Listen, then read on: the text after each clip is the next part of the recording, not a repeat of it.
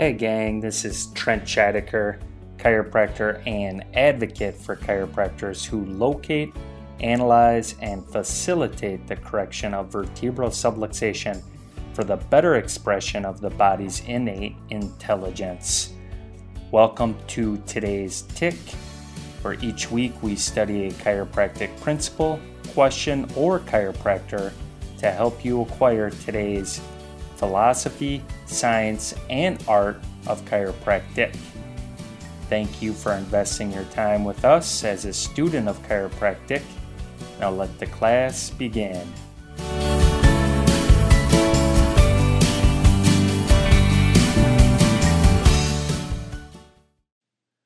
The tissue cells of the body are continually subjected to universal forces. The effects of these forces upon the cell can be measured algebraically. If we divide these effects into units, we can classify them as gains and losses. The gains are those experiences in which the cell successfully adapts to universal forces. The losses are those experiences in which the cell fails to adapt the universal forces. The resultant changes caused by that failure to adapt may or may not be measurable. When losses are subtracted from gains, that which remains is called the survival value. That's written by Joe Strauss, chiropractor and friend. In today's tip, we're going to grow in our understanding on survival values. And as you listen, make sure you share us with your friends, classmates, and colleagues. Feel free to tag us at today's tick. Now let the class begin. There's a paradox within the health world known as the morbidity-mortality paradox, or otherwise known as the gender paradox. This paradox describes the unique observation that women experience more medical conditions or diseased states throughout their lifespan compared to men, but they live longer.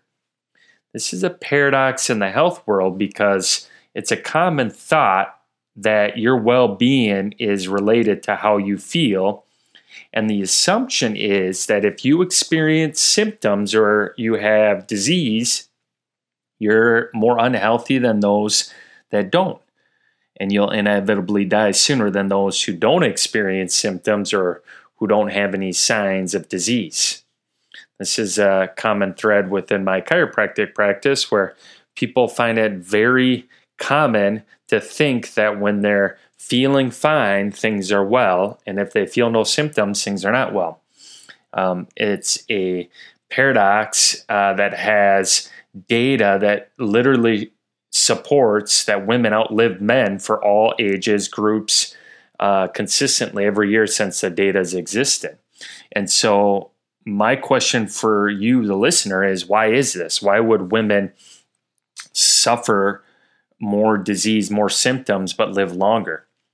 Like all questions and answers, my college professor used to always say, it depends. It depends upon a lot of different factors, and such as factors that contribute to sociological or biological factors. So, what they're doing on a day-to-day basis and what their genetic makeup is. Those are factors that contribute to this. But without going too far into this rabbit hole, let's use this example as a dialogue for an overview of survival values and how survival values philosophically relate to your state of well-being. We know for fact that people can suffer from life-ending conditions, sadly, who otherwise had little to no signs of disease or physical or mental weakness prior to that, such as heart attacks or cancer. This is a similar observation to this gender paradox, in essence, and it relates to the fact that how you feel doesn't always correlate to how your quality of life actually is. The two can be inverse at times, is how I say it to my clients in practice. And chiropractors have been talking and researching and educating and adjusting people in their communities for over 100 years on this principle that well-being or your state of condition or your health or how you function is related to a state of wholeness. It's not necessarily related to a state of the absence of disease or the absence of symptoms. Disease, physical or mental weakness is present when function or well-being is absent, or well-being or overall function is the entity. So let's go through that again and describe this maybe a little bit further into detail because I went fast through that one. Function or well-being is the entity, and when there's a lack of the entity, that's when signs of symptomology or disease may be present. And so the chiropractic viewpoint on health and well-being is life is a constant battle of invasive forces versus inner innate resistive forces for the ability to function in a state of efficiency. So the innate resistive forces are driving towards a state of wholeness or a higher quality of life, and the invasive forces that are otherwise known in today's world as stress is constantly trying to break down the organization and harmony of the body into a state of disorganization and dysfunction. So the invasive forces would be anything on the outside trying to get in and attack our harmony, or anything breaking down on the inside of us, creating weakness in our body armor and harmful damage occurring from a lack of normal resistance. The resistive forces is our body's defense mechanisms against stress that can turn a healthy functioning cell or tissue into an opportunity for apoptosis or cellular death to occur so that the battle may be lost in that individual cell, but war isn't necessarily over. There is a force inside all of us, this inner recuperative power or force that wants to express harmony, wants to express function. And this biological battle of forces, invasive versus resistive, takes place 24/7, 365 days out of the year, and most of the time without our awareness of it even taking place or happening. And it starts as soon as the baby's inside the mother growing. And we know well aware of the effects that what the mother does or eats affects the baby. I mean, just mention a mother who drinks alcohol or smokes tobacco, and you feel empathy for that child inside because you realize that that child is being succumbed to that stress. And so stress starts the day the baby enters this world. And the problem is, though, just because it starts then doesn't mean that's always when awareness takes place for the parent or for our quality of life. You see, awareness usually doesn't take place until the effects of the invasive forces outweigh or win versus the resistive forces. So what that means is a sign or a symptom that balance has been lost, and something needs either your attention or something needs to be replenished in favor of well-being or overall function, such as sleep, nutrition, movement, detoxification, exercise, or maybe a visit to your chiropractor.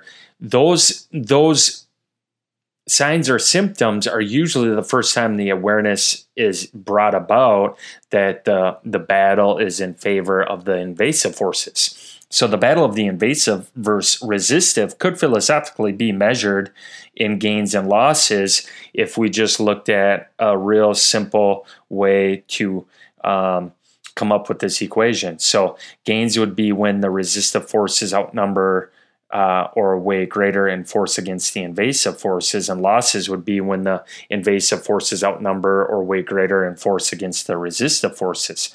You see, these gains and losses are literally hypothetical at this current time of this podcast because right now we have no way to measure how alive someone is. We can measure disease and symptoms, but we don't measure how alive someone is. But the logic behind this theory of how your body is adapting to life's stressors gives you an approach to reinvest back into yourself that which has been taken away. So you may be sitting here right now or driving in your car or whatever you're doing or walking, asking yourself, why not just use, a current health indicator that's already out there to measure your quality of life? And instead of this philosophical theory about gains versus losses. And that's a great question. And you could, and if you choose, and it's there for you, the current health indicators across the board are a little bit different than the chiropractic viewpoint in regards to health and well-being, because these health indicators that are out there measure disease or physical or mental weaknesses. These indicators in the chiropractic viewpoint are signs of an absence of wholeness or signs of an absence of well-being or a sign of an absence of function. They're not, they're the non-entity, which we've discussed on previous episodes. So if you want to go into that episode, I forget the title of that episode specifically, but I'm assuming it has something to do with entities and non-entities, which more or less is a scientific term to measure whether or not something is there. So real quick, without going too far off tangent here, the entity is light and dark is the non-entity. So you can never produce darkness or you can never have darkness as the entity, because darkness is just an absence of light. So the two are obviously have this symbolic relationship, but the point of the matter is that you produce darkness by the control factor of light. You either block light or you turn light off, and now you've got the darkness. And so our viewpoint in chiropractic is the health indicators out there are actually a lack of health indicators, which is currently, if you Google it, you'll find obesity, arthritis, diabetes, asthma, high blood pressure. Now, those are all vital indicators to know and measure if you need to monitor the state of disease or the state of a lack of health in the body. But it is different than measuring how much survival or how much adaptation is within the quality of life or within your body. So these indicators are important for both the study of pathophysiology and healthcare policy across a given population, but they are these indicators are not necessarily correlating to your quality of life or adaptational success, just because I started this podcast with that gender paradox. You may have some of these disease health indicators, as what I would call them, but outlive your spouse who has none. So the gender paradox is a great example that how much health or how much wholeness should not be directly correlated to how much disease or how much symptoms you have, because we don't know how much survival value is tipping in favor of health over a disease state. So survival values as it relates to the chiropractic viewpoint are literally terms and philosophical units to measure how well you're adapting. Adapting to me is a key capability of where the focus needs to be for a health indicator. Succeeding at adapting to life stressors gives you a strategy to break down the complex biological processes and find simple steps to improving the overall expression of state of well-being. It's a strategy for improvement. It's a strategy for getting stronger, per se. And I will end this episode with just 6 simple strategies that you could use to increase your adaptational success and have more potential resistive forces for an optimal physiological function within your body. I'll start with number 1, which is nutrition. Nutrition is the building block for the maintenance of physiological processes inside the body. You are what you eat, and you are what you drink. And so my advice is eat eat food that is nutritionally well for you. And that's a very vague opinion or strategy. But the point of this podcast is not to give nutritional support, but more or less philosophical, eye-opening awareness that what you eat is who you are. So if you're eating out of a box, don't expect to be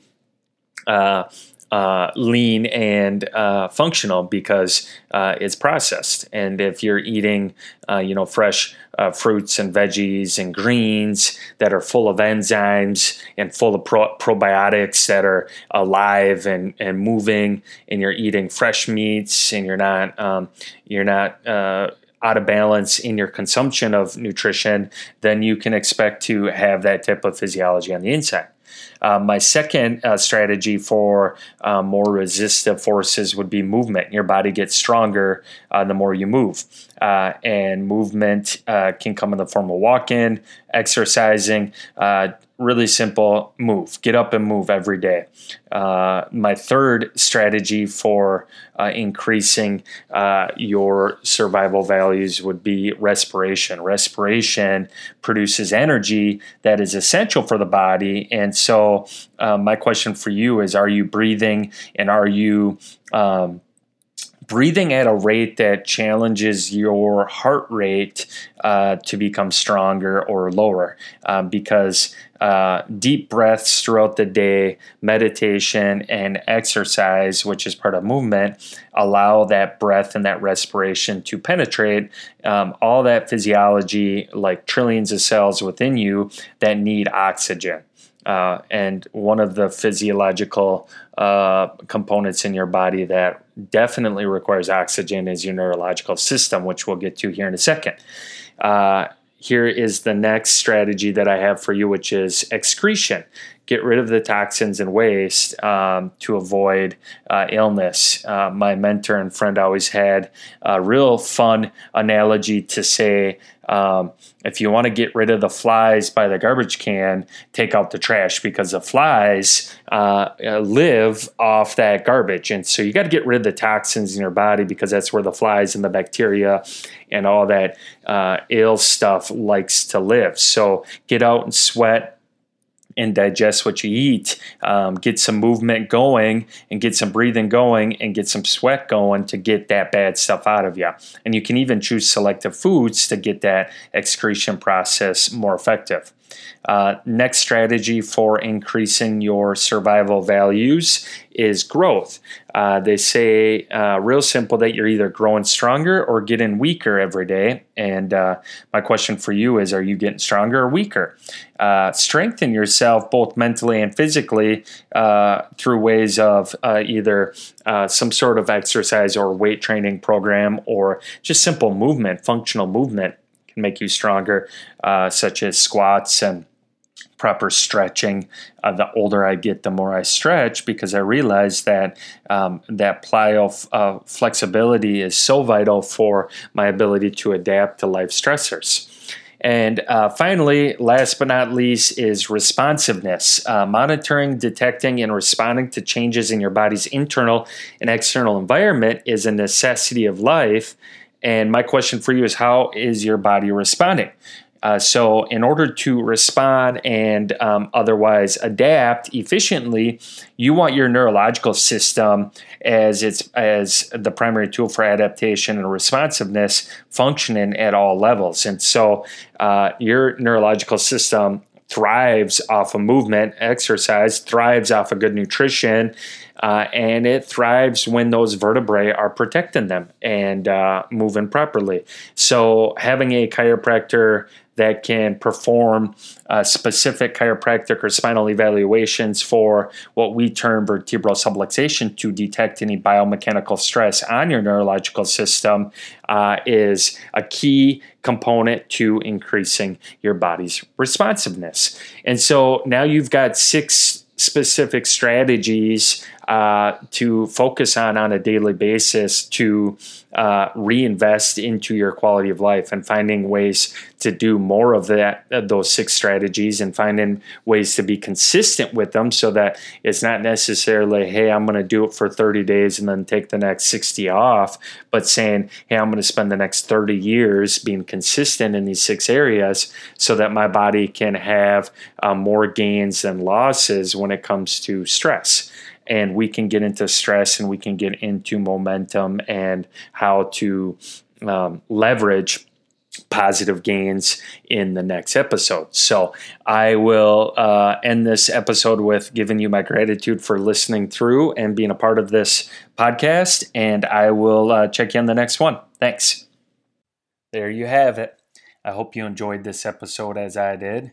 Let me know what you enjoyed about it by tagging us at Today's Tick on social media. And if this is your first episode, please subscribe. Leave us a review. Reviews help us spread the message about chiropractic and the location, analysis, and correction of vertebral subluxation. Share this episode with your friends, classmates, and colleagues. Be a champion and send them this episode. As B.J. Palmer said, you never know how far-reaching something you think, say, or do today will affect the lives of millions tomorrow. As always, we like to end our episodes with the definition of chiropractic. Chiropractic is a healthcare discipline that recognizes the innate recuperative power of the body to heal itself through identifying and caring for vertebral subluxations due to the relationship between structure and function as coordinated by the neurological system, and how that relationship affects the preservation and restoration of well-being.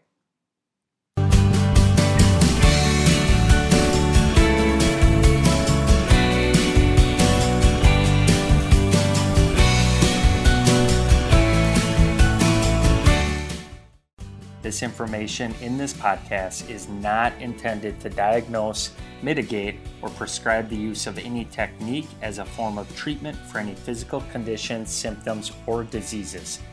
Directly consult with a qualified healthcare professional for any chiropractic or medical advice. In addition to the benefits of chiropractic care, one should also be aware of the existence of some risk. Risks associated with some chiropractic care may include soreness, musculoskeletal sprain, strain, and fracture.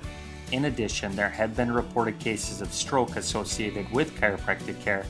Research and scientific evidence do not establish a cause and effect relationship between chiropractic care and the occurrence of stroke. Rather, studies indicate that people may be consulting chiropractors when they are in the early states of a stroke. In essence, there is a stroke already in process. However, you are being informed of this reported risk.